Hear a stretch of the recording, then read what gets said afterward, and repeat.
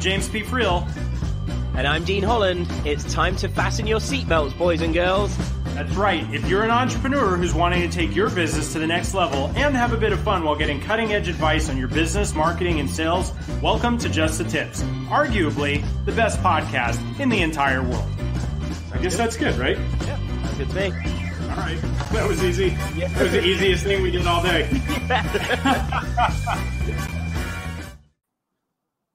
Hey, what's up, everybody? Welcome to another episode of Just the Tips. This is your host, James P. Friel. I am thrilled that you guys are here with us today. We got a really cool show lined up for you. And, it always strikes me as amazing that my co-host looks so fit and finished, even after riding in on a white noble steed.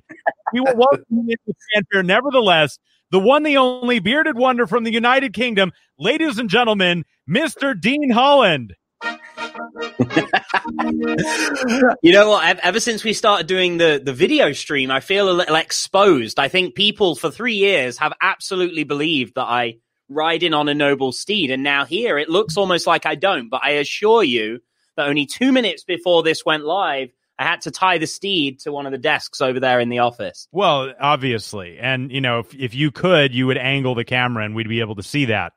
Of course. For technical reasons, we're not able to do that. Yeah, unfortunately, we can't move the webcam at all. It's it's in a fixed position. And, that's just the way it is in Nottingham, UK. You just bring your steed into the office. And, but like I said, you look remarkably, polished for somebody who just, rode through the English countryside on a horse. What's your secret to that? Well, the secret is just on those last few branches, just to wipe the sweat from my brow and then just arrive nicely looking unblemished. That's amazing. You are not going to find finer BS than here on this show, but we actually have some really real stuff to talk about today. We've got a really cool show lined up for you guys. I'm personally very excited about our guest today. He is a co-founder and CEO of swag.com. Was named 40 under 40 on Crain's New York, which is quite an accomplishment, and is somebody who's got a tremendous amount of experience in identifying and capitalizing on market opportunities. So I'd like to welcome to the show Mr. Jeremy Parker. Hey guys, thanks for having me. There he is. No horse or anything. It's like people don't even care about coming into the show the way they should. But whatever. Jeremy, welcome. Welcome. Thank you so much for having me. Thank you, guys. Absolutely. So I've got a question for you. Mm-hmm. And the first question really is not about swag.com or anything like that.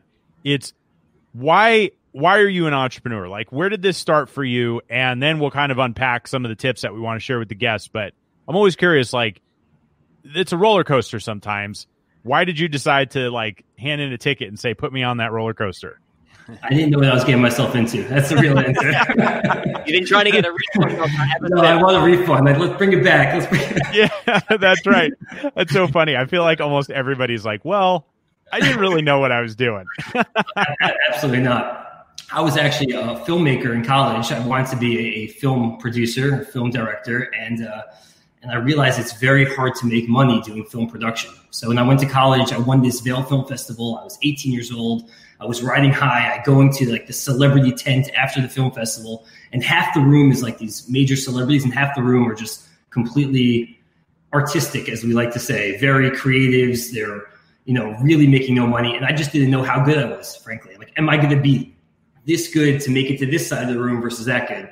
So after college, I just said, let's just start a business. I'll see what I like, see what I'm good at. I thought in the very beginning, let's start a t-shirt company. Because t-shirt company sounds relatively easy to start.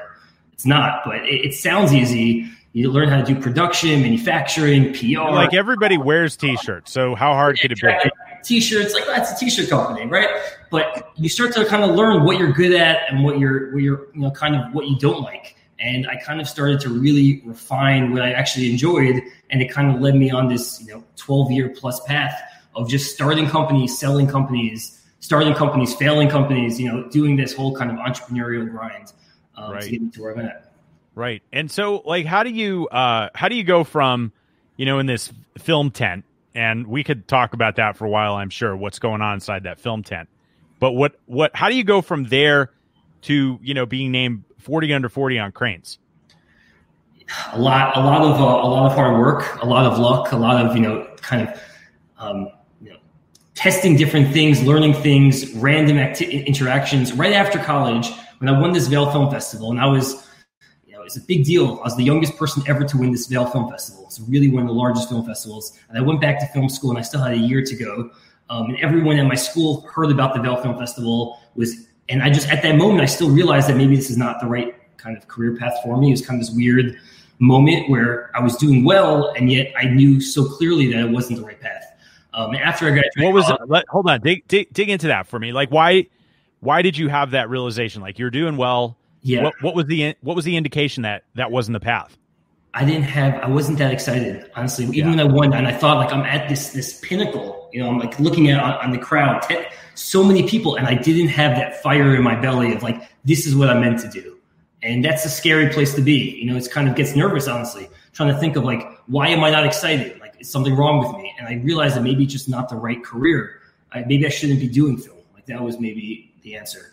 So, well, it reminds me, it's so analogous to your situation, Dean. And, in 2010, when you won the Burlesque Dancer of the Year award for the United Kingdom, and you just still felt, unfulfilled. It's not supposed to be about me, I know. I'm sorry. But anyway, you guys obviously have a very similar path. That's all I was saying. So how did the first t-shirt thing go? Like, you thought it was going to be easy? Yeah. What did you encounter that wasn't easy? Well, we launched in 2007. So if your viewers remember 2007, this is like the heart of the recession. All the banks were going under. Probably the worst time to launch a high-end $250 t-shirt company, to say the least. We actually were doing well for like a month. And then the second month of the business, all the stores we were selling to went under. So that was like a smack in the face that maybe you got to change it up. Wow. But I actually had this creative idea. During the recession, I thought, what if we could tie the price of our t-shirts to the price of the Dow Jones, which is a kind of a gimmicky idea. But every kind of 100 points that the Dow drops, we would give a discount on the t-shirt price to all of our customers. And this got picked up by Mark Cuban. Mark Cuban ended up writing about us in this blog called Blog Maverick. It ended up getting a lot of customers. It got written about in Ad Age, which then got read by other executives. And ultimately, I found myself connected to the CEO of this company called MV Sport and Weatherproof Garment Company. It's a really large apparel outerwear company. And me and the CEO just really hit it off. And we would brainstorm ideas. I would go to his office for lunch, and we would just be kind of shooting the shit, just trying to brainstorm. He was trying to pick my brain. I was trying to pick his brain, and we were using each other, but also, forming this relationship. And ultimately he said to me, any business idea in the apparel space, I would love to support you. Kind of think of this like not an entrepreneur, but more like an intrapreneur. So I started this idea underneath MV Sport. And MV Sport is one of the largest players in promotional products as well. Now, at the time, I did not know anything about promotional products. I never even heard of it. I didn't realize it was such a massive multi-billion-dollar industry. But my idea was for him, what if I created a design contest at different universities, like Boston University, University of Maryland, Oregon State, where the winning design would sell on t-shirts and sell at the bookstore, the basketball stadium, the football stadium, kind of make collegiate apparel cool. And we did this at nearly 200 universities. I spent 3 years doing that. I learned so much about running a business, production, manufacturing, marketing, every single thing. And it kind of set me on this path of being a real entrepreneur and kind of knowing what I'm good at, what I'm bad at, and trying to figure those things out. So it led me then to the next business, which I started. It was a company with my brother, and our third co-founder was Jesse Itzler. Jesse Itzler, founder of Marquis Jet, private jet company, Zico Coconut Water. He's one of the owners of Atlantic Hawks. We had this idea that what if we could own the social media streams of famous celebrities and YouTube celebrities before they knew how valuable it is. Now, this is before Instagram. This is right at the onset of Twitter. So, for example, Pitbull had like 6,000 followers, just to put things in perspective. Now he has 40 million plus. So it's very early on. And our feeling is, what if we could own the rights to these major celebrities, these YouTube stars, and allow them to get kind of deals with State Farm and Colgate and Verizon, like product placement in YouTube videos. And we did that for about a year. And ultimately that company got bought by a bigger publicly traded company. Then I spent 3 years doing a social networking app called Vouch with Jesse Itzler as well and some other celebrities. We got hundreds of thousands of users that ultimately did not work out. And then it got me to Swag. I was 30 years old and I had some success, some failures. And I thought that the next business, I really wanted to do something that I'm super passionate about. And I always loved the promotional product industry from 10 years ago. I now had a little bit more experience in how to build a brand, how to build an e-commerce experience. And I thought this was the right time for me to kind of disrupt this old, fragmented, and broken industry. So what's fascinating to me about your story is there's just like, opportunity, capitalize on the opportunity, meet this person, like turn that into something, like just kind of like, almost like you're sitting there like playing Tetris and it's like, okay, one block falls from the sky. Okay, I'm going to do this with it. Like this is coming down. Like I'm going to do this with it. Where do you think that level of just awareness on, how to take those different things that are showing up on your doorstep and turn them into something real? Like, where does that come from? Because I feel like a lot of people, there's like two camps of people. There's one, opportunity could come and like punch them in the face and they wouldn't know. And then there's other people who are just like all over the place and have all these ideas, but never seem to be able to harness them and turn them into anything real. And it sounds like you found a really interesting balance there, and you didn't just do it once, like you've done it over and over. So like what's going on when you're thinking about things in that regard? And if you guys are listening and you want to call in, make sure you give us a call so you can ask Jeremy some questions. Give us a shout at 888-627-6008. Over to you, Jeremy. Yes, that's a good question. My father's an entrepreneur, so maybe it came from that, always talking about business as I was growing up. But I was always told from very early on, it's not the idea that's going to make you successful. Everyone has ideas, and you always kind of find yourself, and I've been a victim of this as well. You kind of think, oh, I came out with the idea, and then it becomes like $1 billion company. The idea doesn't really matter. It's about having the mindset. Attack an industry that you really are excited about, because ultimately the idea that you have from the first get-go is not going to ultimately be the idea that will ultimately win it for you. Even with Swag has been very successful, thankfully. For 5 years we've grown tremendously. We were just named the 218th fastest growing company in the US by the Inc. 500. In all kind of measures we've been having a very successful run with Swag. And there's so many times that we've even pivoted within the Swag. Like we once started with an e-commerce business, and that took off a little bit. And we saw some opportunity that we wanted to do Swag boxes, which are bigger orders. And then we realized when somebody's doing Swag boxes, well, they have no room in their office for Swag boxes. We should probably hold their Swag boxes in our fulfillment center. And then there's the whole pandemic. Everyone's working remotely. Instead of shipping Swag to one office, allow them to actually distribute Swag to thousands of addresses at once. We've always had to constantly look at the environment that we're in, look at what our customers want, and try to adapt to make sure we have the right platform. And I think it's even within the business, it's constantly changing. So you just have to always be aware of things that are shifting. I like to think of the same thing with marketing. People always say, well, how did you grow so fast? We didn't raise tons of money. How did we do, $7 million in sales in a year? And this year, going to break 10 million in sales. How does that happen without spending a lot of money on marketing? And I think a lot of it is just trying to refine our traction channels. Maybe in the first year, we had no marketing expense. It was me and my co-founder, Josh, knocking on doors and trying to make sales, because that's all we had at that point. We had no money. We didn't have a whole strategy. We didn't have an e-commerce experience that people could check out. We had ourselves. So that's what we had to do. We had to do the unscalable. And then once we hit the kind of limit of the unscalable stuff, then we said, well, now let's launch an e-commerce experience. And let's put some money towards Google Ads, because that is the actionable thing that could bring in direct traffic right now. And then we realized, well, Google Ads are so expensive. Now we have to shift to maybe more of an organic strategy of SEO, or try to think outside the box. All of our t-shirts have a swag.com in their logo, so that you can actually, every person who's getting that t-shirt now feels the shirt, sees the quality, sees swag.com on the inside, and now gets that kind of social proof that, wow, clearly swag.com helped out Facebook or Google or all of our customers. So you have to kind of always adjust your thinking and realize that you're never always going to be right. Most times you're going to be wrong, but it's the people who adapt quicker, the better, then you're going to be able to put yourself in a good position. Yeah, that's awesome. One of the things that there's two things that I love. One, the unscalable. I think that's an awesome term that I haven't heard before. And when people come and talk to me, they're like, all right, I got all these different ideas and, all this other stuff. Like, what should I do right now? I'm like, you need to find a way to get sales and get customers to pay you. Like, that's really important that, you create that traction there. And even if it's not with the final business model that you expect it to look like you got to start somewhere. And I love how you approach things in that it's just like, okay, here's where we see a challenge, a problem, an issue that a customer is having. could we do something? Like, could we turn that into a stream of income in some way, even if we don't know what the ultimate end game looks like?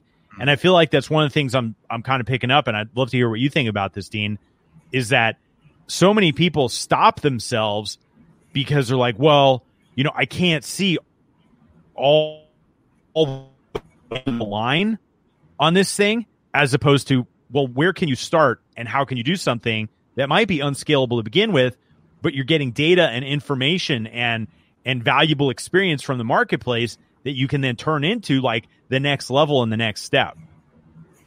Yeah, definitely. Well, one thing, when you were talking, Jeremy, one of the things that was like jumping out to me in comparison to other conversations sometimes with others is you seem like the kind of guy, an entrepreneur, that you're not afraid to take those fast moves. You're not afraid to kind of move quickly on something that you think is maybe a direction that's happening or something that's going on.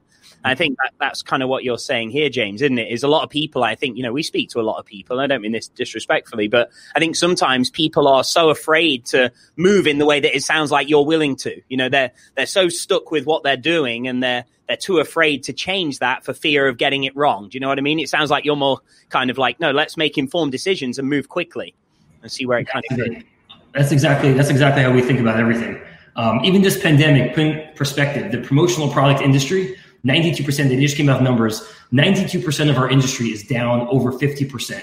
This quarter versus last year at the same time.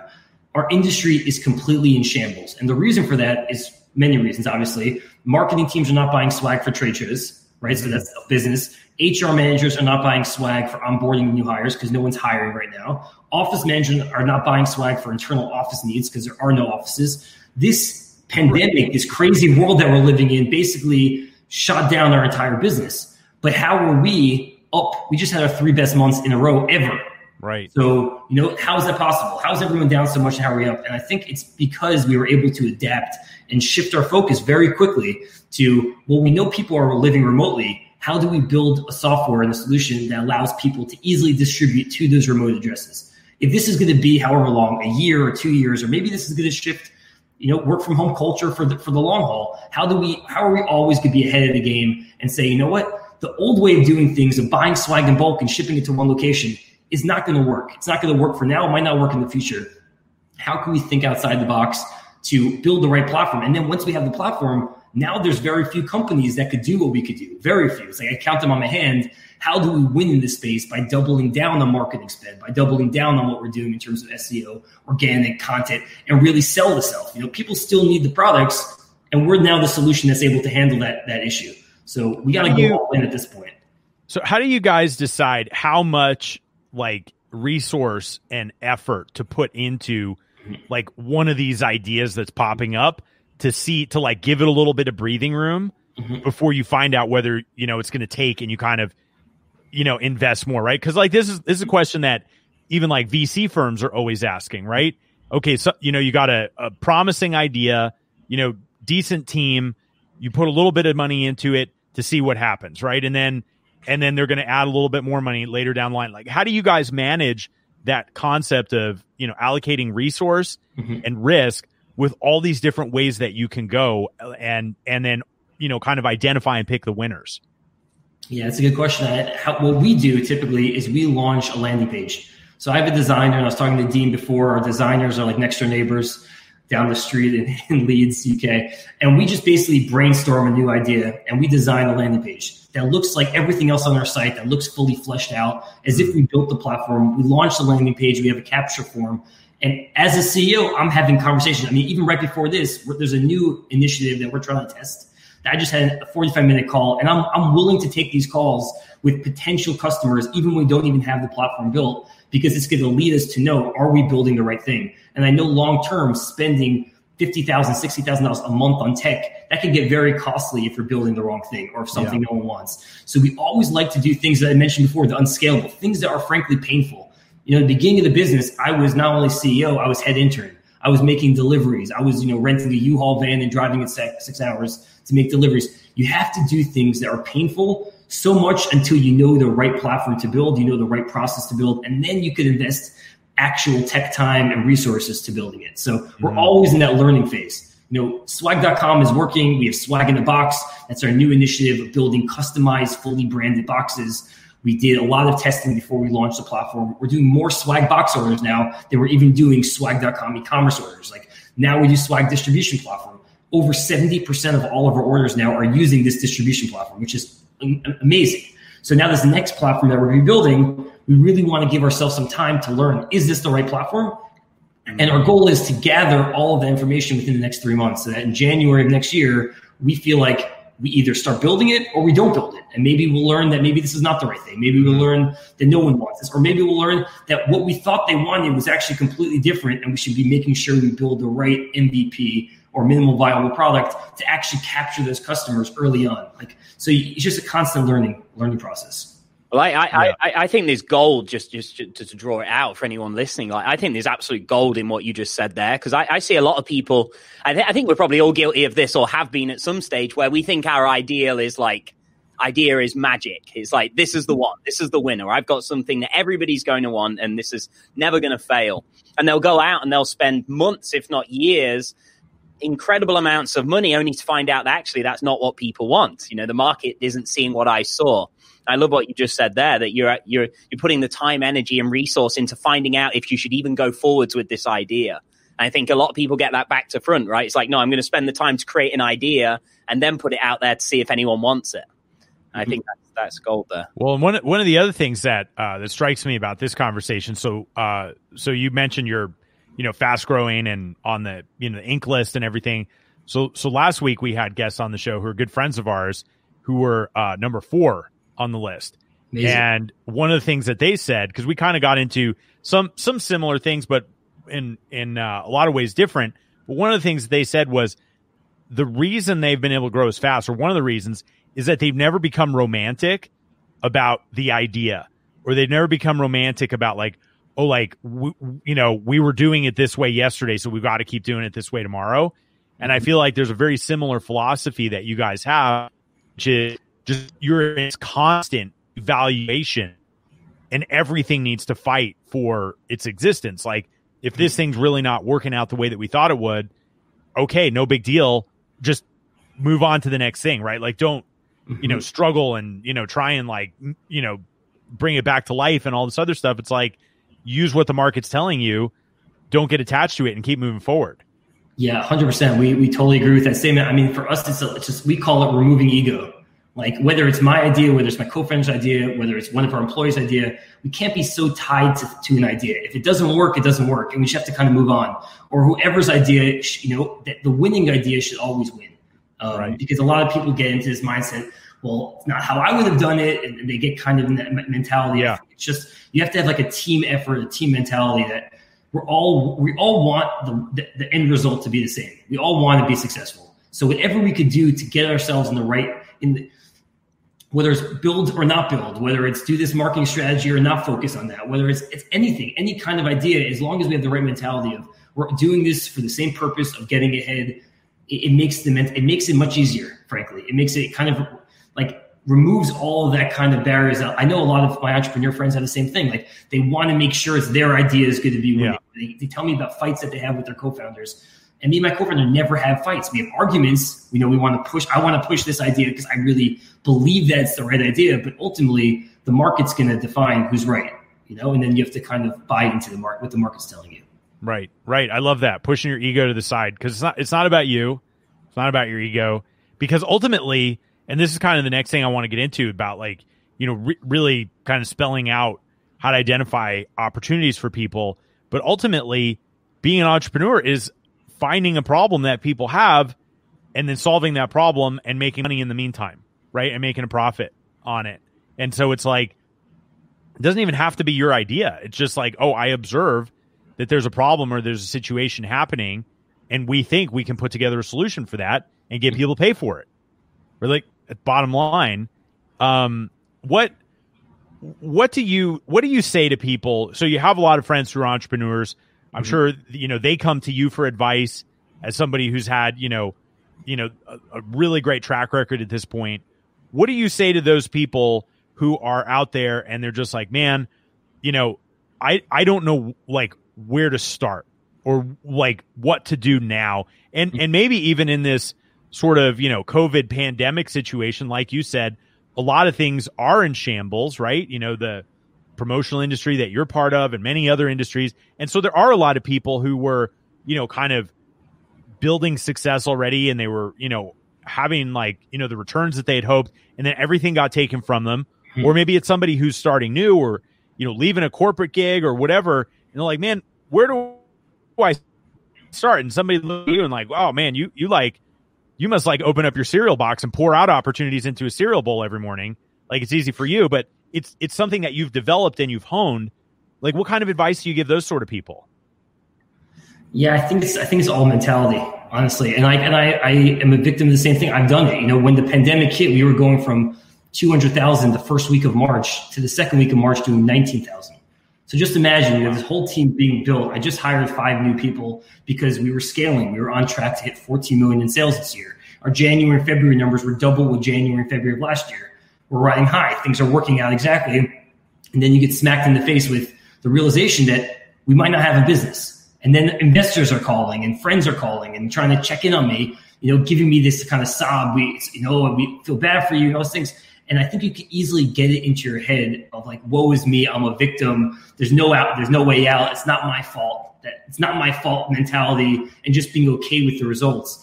But for us, it wasn't okay. So we had to adapt. We had to shift. We had to think outside the box, and we were selling, custom branded masks at one point. Like, who did I ever want to sell masks? I get into this business to sell, Toyota on a mask. I did it, but you start having to think about ideas of what is actually selling now. What can we do to, change the market a little bit? And then what we ultimately got very lucky with it is that we built this platform for the marketing teams to engage with their best customers and sales teams to engage with their best, leads to close sales. And we had to reposition and rebrand and retell that story of now use our distribution platform for this new work from home culture, for engaging in your remote employees, even though no one's in the office. And that has led to, we're doing north of $1 million a month in sales at this point. So we went from having 19,000 a week to now doing, close to $250,000, $300,000 a week. We're still in the pandemic. Everyone else is having issues. And I think what it tells me is you just have to keep moving. You're not going to know the answers. There's no answer. There's no clear path to anything. So, right? You just have to keep throwing ideas against the wall, seeing what sticks, talking to your customers, learning from your customers, let them try to give you guidance on what they actually want, and then build what they want and do it quickly and fail quickly, because you might build something quickly. And if you can learn that's not the right solution, so you can move past it and move on to something new that could ultimately be kind of your savior, I just think keep just moving. And it's the same thing with starting a business. Like, people say, well, where do I begin? Is an idea. The idea that you have when you're starting a business is never going to be the idea that you ultimately end up with. Right. So just go for it. Because what I've seen is that the fear of failure, the fear of starting, kills more dreams than failure ever would, frankly. People get in their mindset that this is not going to work and put a list of 1,000 reasons why this is not going to work. But you just have to put yourself out there, because you don't know what's around the corner. You don't know what one idea will lead to another idea, that will lead to another idea, which will lead to a potential customer that gives you a new idea. Like, all these things, you have to kind of be open yourself to the world of, being open to possibilities and choosing the right path forward. Mm-hmm. It's like that quote. I'm curious to ask, you definitely come across, I'm sure everybody watching or listening is going to feel this way. Like, you have such confidence in yourself. Like, you can just hear it. It's like shining through. It's like, you just got to make decisions and move forwards. And I don't think a ton of people are, or not everybody are like that, are they? Like, a lot of people allow the fear to control them. I'm curious, do you have fear when you're going into ideas, or have you trained that out of yourself, or do you use fear to your advantage? Does it drive you? Like, how do you sit with that? At this point, honestly, I don't have any fear whatsoever in terms of business. And obviously, you have other life stuff, and everyone comes from different backgrounds. Everyone takes different experiences that set. For me, I know I was a horrible student, like really, really bad student in high school. So when you're at a kind of a school, and all my friends are going to Ivy League schools, and everything is so easy, and then you kind of look at yourself like, well, what's wrong with me? And you kind of internalize it.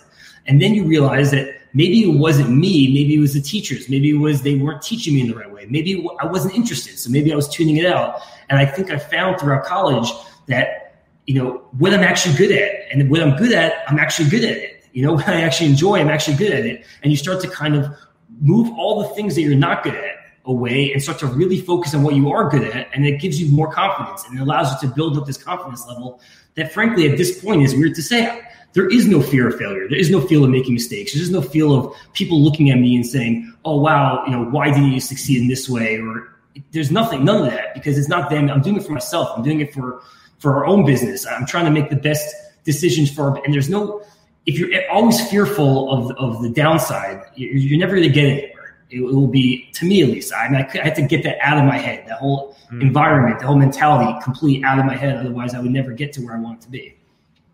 Yeah, no, that's awesome. Yeah. What do you say to people who are like, okay, well, I know kind of the response that I give to this, but obviously you have not just spotted opportunities, but you've created relationships that have helped create opportunities, right? And I feel like that's one of the things that is part of your story. A lot of people are like, well, it's not like what you know, it's who you know, and I don't know the right people, and kind of use that as an excuse. Obviously, you've never even seen that as an excuse because, based on your track record, like how do you advise people to like get out there and meet the people and create the network that will help feed and fuel those opportunities for them, like you've done for yourself? Yeah, honestly, it's kind of, in my mind, relatively easy. Make the effort, put yourself out there, send a cold email.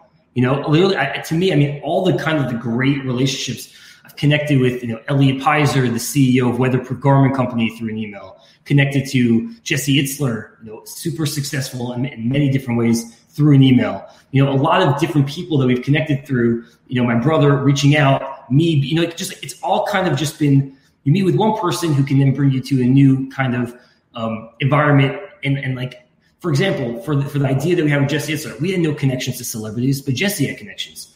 Right. So being able to kind of parlay that. In terms of Weatherproof, I had no knowledge at all of promotional products, at all, nothing. Didn't know anything. I didn't know how to make a t-shirt. Didn't know what screen printing was. Didn't know what embroidery was 12 years ago. You make these connections, you start to learn. I think it's just about whatever position you're put in, and you could either get yourself in that position or it could happen to you, taking advantage of it and trying to learn as much as possible so that you have the knowledge to then do it yourself. And then hopefully as you grow as an entrepreneur, there's going to be a lot of opportunities that will just happen. It happens easier. More companies now know about swag.com. So companies in 2016, when we launched the business and I was reaching out to companies to partner up, they wouldn't even treat us. We didn't even think about doing a partnership with us. Or customers I reached out, wouldn't even think about doing a partnership with us. But now they are customers of ours. So I think just keeping at it, being available for good things to happen, I think is frankly a lot of where these wins come from. Yeah, that's so awesome. Being available for good things to happen reminds me of the quote: "The harder I work, the luckier I get." Mm-hmm. Yeah, that's awesome. I got another question on a like slightly different topic, but before I do that, do you have anything you want to throw into the ring, Dean?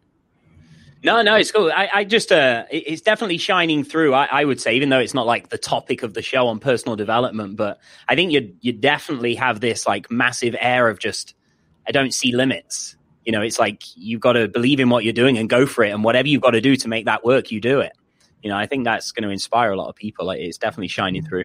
Well, and so I think that's kind of along the lines of where I wanted to go with the conversation next is what's your motivation at this point, right? So, is it the love of the game of business? Is it, like what's driving you to like constantly be in this state of, creativity and problem solving and, kind of not worrying about how things are going to turn out and just keep moving forward? Like what's fueling that drive right now for you? It's a good question. I think so I just had a child 2 months ago. So I think my kind of focus and priorities have shifted. I think I work now because I do love it. And I do want to build the biggest promotional product swag company in the market.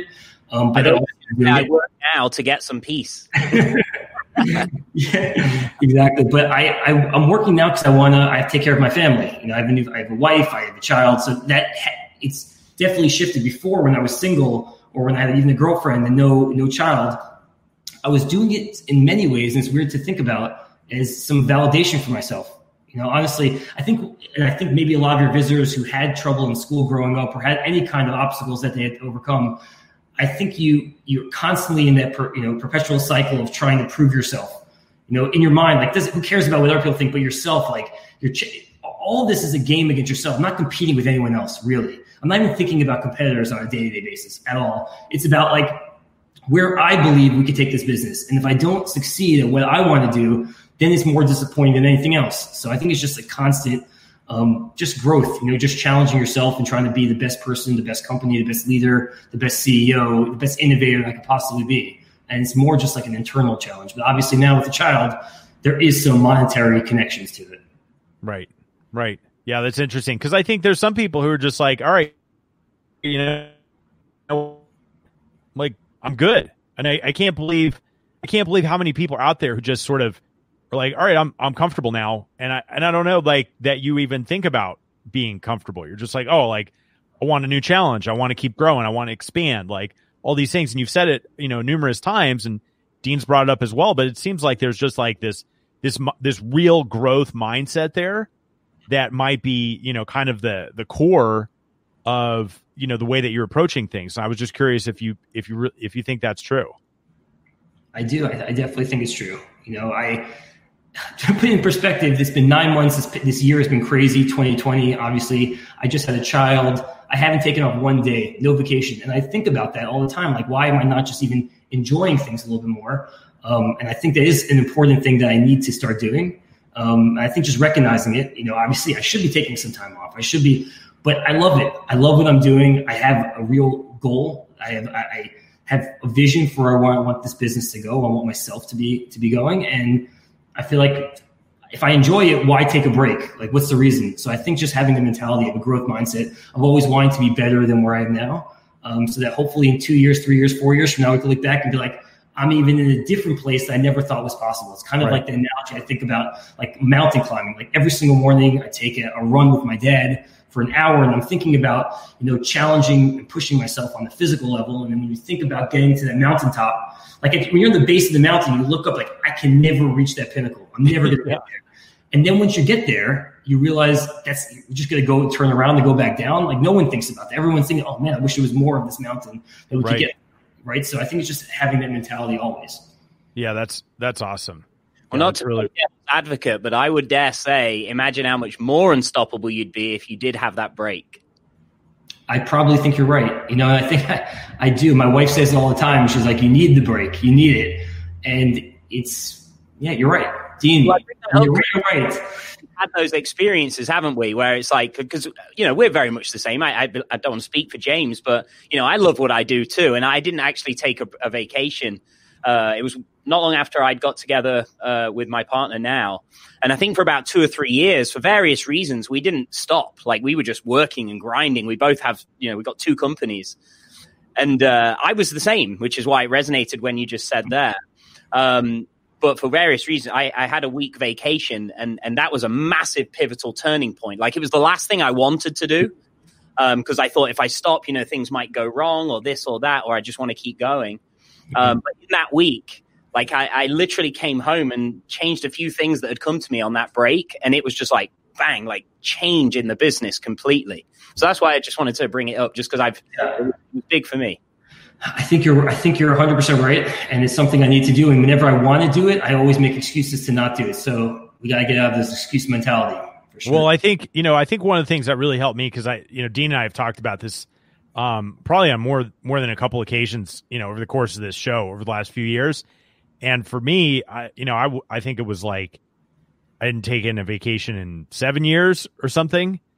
And then, I was almost like brought on vacation kicking and screaming, and it wasn't my idea. Like the whole thing was planned out and everything else. And when I got back, same thing. It was like, oh man, I'm seeing things in a whole new perspective and from a whole new angle. And so the way that I look at it now is, because I don't think any one of us, really want to like feel like we're slowing down, right? Because there is like that sort of excitement in moving and making things happen and everything else. But I think it's almost like a strategic reset. We're just like, okay, I'm going into this, like I'm going to, tie up as many loose ends as I can. And I'm going to go into it like with like, 3 big questions in the back of my mind or something like that. And then give yourself the space to kind of mentally explore those things. It's been really, really helpful for me and obviously, for Dean too. And I think that, if it's something that's been on your mind, you probably come out of it doing 200 miles an hour, not 100. 100%. I think you've got a good excuse to get out of it right now. The world is telling you you're not allowed to travel. So yeah, right. Exactly. As long as possible. Yeah, completely. So another question I want to talk about, Jeremy, is obviously, as you've moved past the early stages of whatever venture, you're working on, you start to bring on a team, right? And you have people, whether it's contractors or, employees, or how have you found it most effective to sort of create that culture of contagious energy where everybody's on fire, and especially with what you've done this year, where people could have been like, oh my God, like, the sky is falling, and yet you guys are having record months. Clearly there's an element, not just of, your own mindset, but leadership of other people that have helped you accomplish that. Like what's been your approach towards, kind of bringing that to your entire team and helping everybody feel that same level of excitement? That's a great question. And it was probably the most challenging thing. I mean, to lead a team where everyone was in the office in New York City to now everyone's working in different time zones, different locations, it is very, very challenging. I think for us, it's just really kind of stressed the importance of the ultimate vision of the business and getting buy-in from their team. A lot of people, when we bring onto the team in general, we're doing a lot of interviews, it's usually, it starts with the executive team. So we've really built out a great executive team alongside me, head of marketing, head of customer success, head of sales, head of operations, head of logistics, building out that really core team that has tons of experience, and then allowing them the flexibility to build their own teams underneath them. But ultimately, before we ever make any hires, I do the final interview. And we kind of just discuss, it's kind of like shooting the shit, not even really an interview, just kind of understanding the mentality of the person that we may or may not hire. That is probably, I'm not interviewing so many people, so it's within one or two people with each role. Trying to present our mission and our vision for it and seeing how they take it. We need to get people on the team who truly believe what we're doing. And I think as long as people are bought into the mission, it makes it a lot easier for people to then do their day-to-day jobs. So constantly throughout this pandemic, it was a lot of communication, a lot of conversations, a lot of me talking to the team and bringing up what the mission is, where we're going. We might be getting a roadblock, but there's other things that we're testing. And frankly, bringing them all into the fold so that they're not kind of flailing on the outskirts, not knowing what's going on. Because I could just imagine if I was an employee at any company and you see the whole world falling beside you and all of your friends getting let go, how scary it could be. Right. It's probably terrifying, honestly. So giving them the confidence that their job is safe, we are doing everything in our possibility to keep their job safe, and we're going to be doing a lot of new ideas and initiatives to ultimately get past this and get through this, however long this thing may take. And just keeping them in the loop at all times, I think, has allowed us to, frankly, be 6 months out of the office, and we're having record-breaking months for 3 months in a row when everyone is, unfortunately, having major issues. So we've kept that culture thriving even when we don't have the office, which has been really good. Yeah, that's awesome. What was that transition for you guys like? Moving from, physical, co-located, everybody kind of sitting there together and, hanging out and being able to shout across the room and everything, to virtual. Like how did you guys make that transition? And a lot of people are making that transition. It's one of the things that I help people with.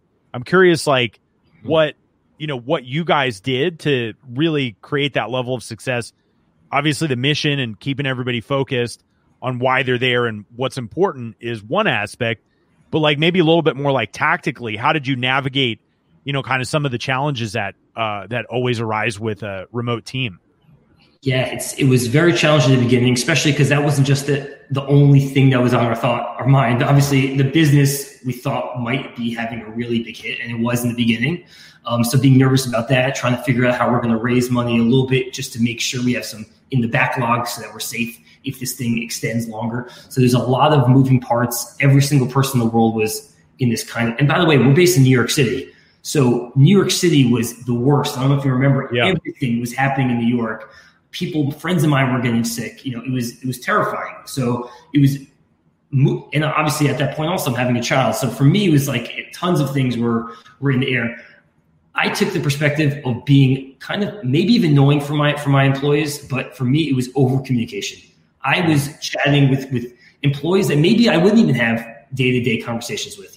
I probably spoke usually with my executive team and maybe one or two of the employees that were beneath them. But I was having calls with pretty much everybody, really just randomly messaging, because you miss out on that kind of like those water cooler moments. And when you're in the office and someone's over there and you say, hey, how was your weekend? You have that vibe. And then somebody comes up with an idea and they say, hey, Jeremy, can I run something by you? And then you jump into an office for a little bit. And then you bring somebody else in. Like, you're missing all of those kind of communication, kind of where the genius happens, the sparks happen, the creativity happens. And I didn't want to lose that. So what we started to do is just frankly reach out to random employees unannounced so that we would have that kind of those kind of like electrical sparks of conversation. And they weren't long conversations. It could have been like a minute, it could have been 2 minutes, just to check in on people, how their weekend was, what they do last night, just to kind of continue that relationship, even if it had nothing to do with business. And I think for us, that's been very helpful to keep people going. Mm-hmm. Yeah, that's awesome. Dean, what do you got? Yeah, no, I was interested to hear what you were going to say with that, because we've been through the same. So we've got a fifth. We're kind of some virtual, some remote, some actually office based. And only last week we started coming back into the office. I didn't enjoy going back to remote, if I'm honest. I don't know how, if you've taken to it, Jeremy, have you or what or no? I know I struggled with it. I was massively unproductive actually for a while. Being remote? Yeah. Going back home. Very tough. And especially I lived in a city apartment. I was in a 1-bedroom. My wife is in the other room and I'm working out of the bed. It was uncomfortable. It was stressful. I wasn't talking to anybody. I was talking to people virtually, but I didn't have that human connection. It was like and then like nights and days bled into the same. There was no breaks. I would wake up, instead of having a routine of heading into the office or walking to the office every day or going to the gym in the morning. All the gyms are closed. My office, like my apartment gym is every single thing. Like you wake up and you're working, and then you go to sleep and you're working, and it was just. I think I was productive, but I was not enjoying it, and that's I think a big issue as an entrepreneur. I think you have to enjoy it. You're not going to enjoy every single day, but I think you're always going to have ups and downs. There's going to be so many roadblocks that are going to be in front of you. If you don't enjoy what you do, you're going to give up at the first instance of issues, of tension. So I think, and for me, I was getting to a point of not enjoying it. And so it has been a challenge, but I've kind of structured my day a little bit more, wake up, work out, even if it's outside, even if it's running, even if it's with the mask on, doing certain things that at least allow me some kind of break in the day or some kind of normal day sequence. And it's really helped a lot. Are you one of these guys who's like really committed to like a very specific, morning routine or evening routine or whatever? Because I just, kind of heard, you got your morning workout, you got this, that, or the other thing, or you like, I feel like it goes one or two ways. People are like diehards on that. They're like, oh my God, I live and die by my morning routine. Or there's people who are like, I'm kind of flexible about how I approach things. How do you handle that? I'm 100% regimented. I need to be. If I don't do my morning routine, then I feel like something's off. I wake up and feel like I accomplished something before the day even starts. So I have a routine. I either run or walk for a solid hour to hour and a half every single day. It's like 7:30 to 9 o'clock. And I either do it by myself, listen to some podcasts, or I do it with my dad, who's down the street now. I moved out to New Jersey to be close to the family.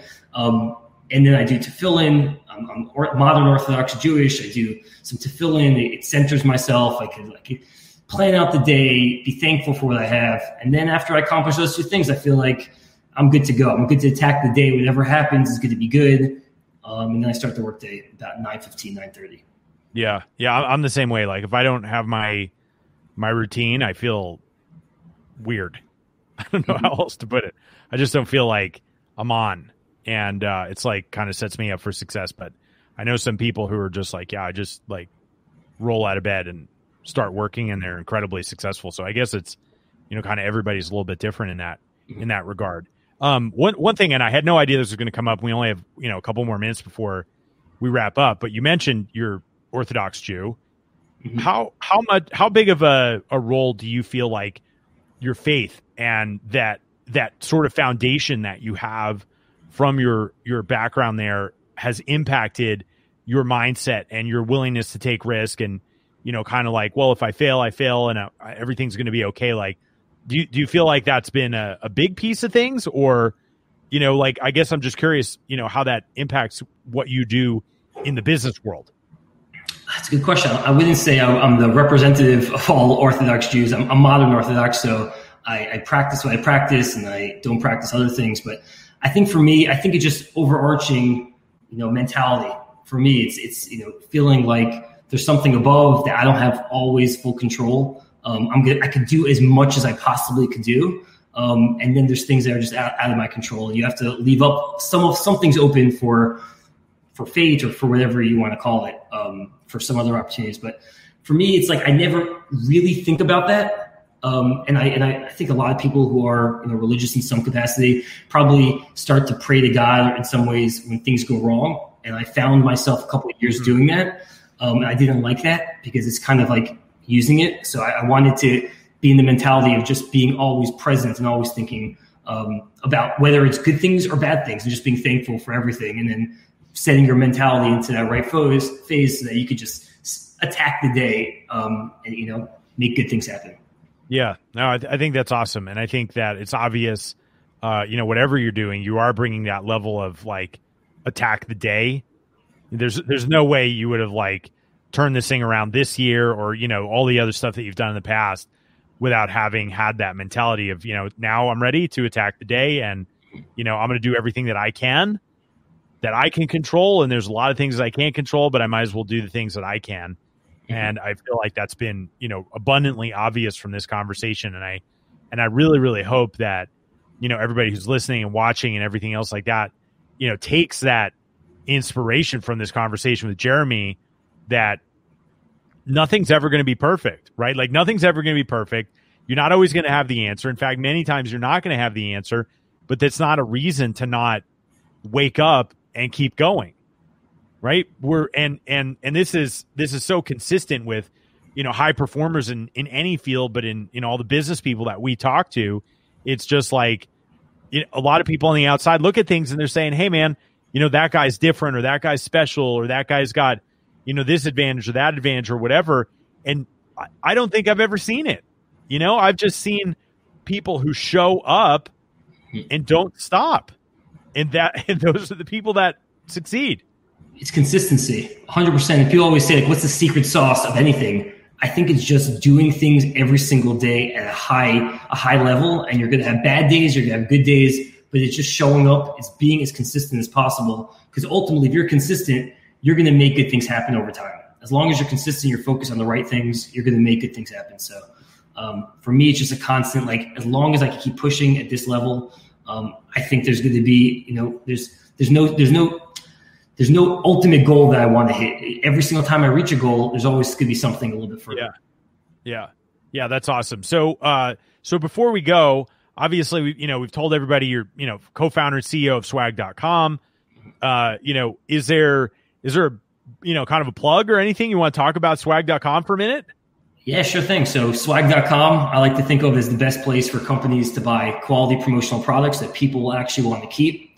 We work with over 5,000 companies at this point, from Facebook and Google and Amazon to Netflix and Spotify and TikTok. And we allow them to easily buy their swag on our site, send it to one address, send it to 1,000 addresses at once, really automate your distribution. So any of the listeners who work at a company who want to engage with their remote employees, who want to show customers that you care, love to work with you and help you out sending your quality swag boxes to all over the world. So visit us at swag.com, swag.com, and looking forward to hopefully working with you.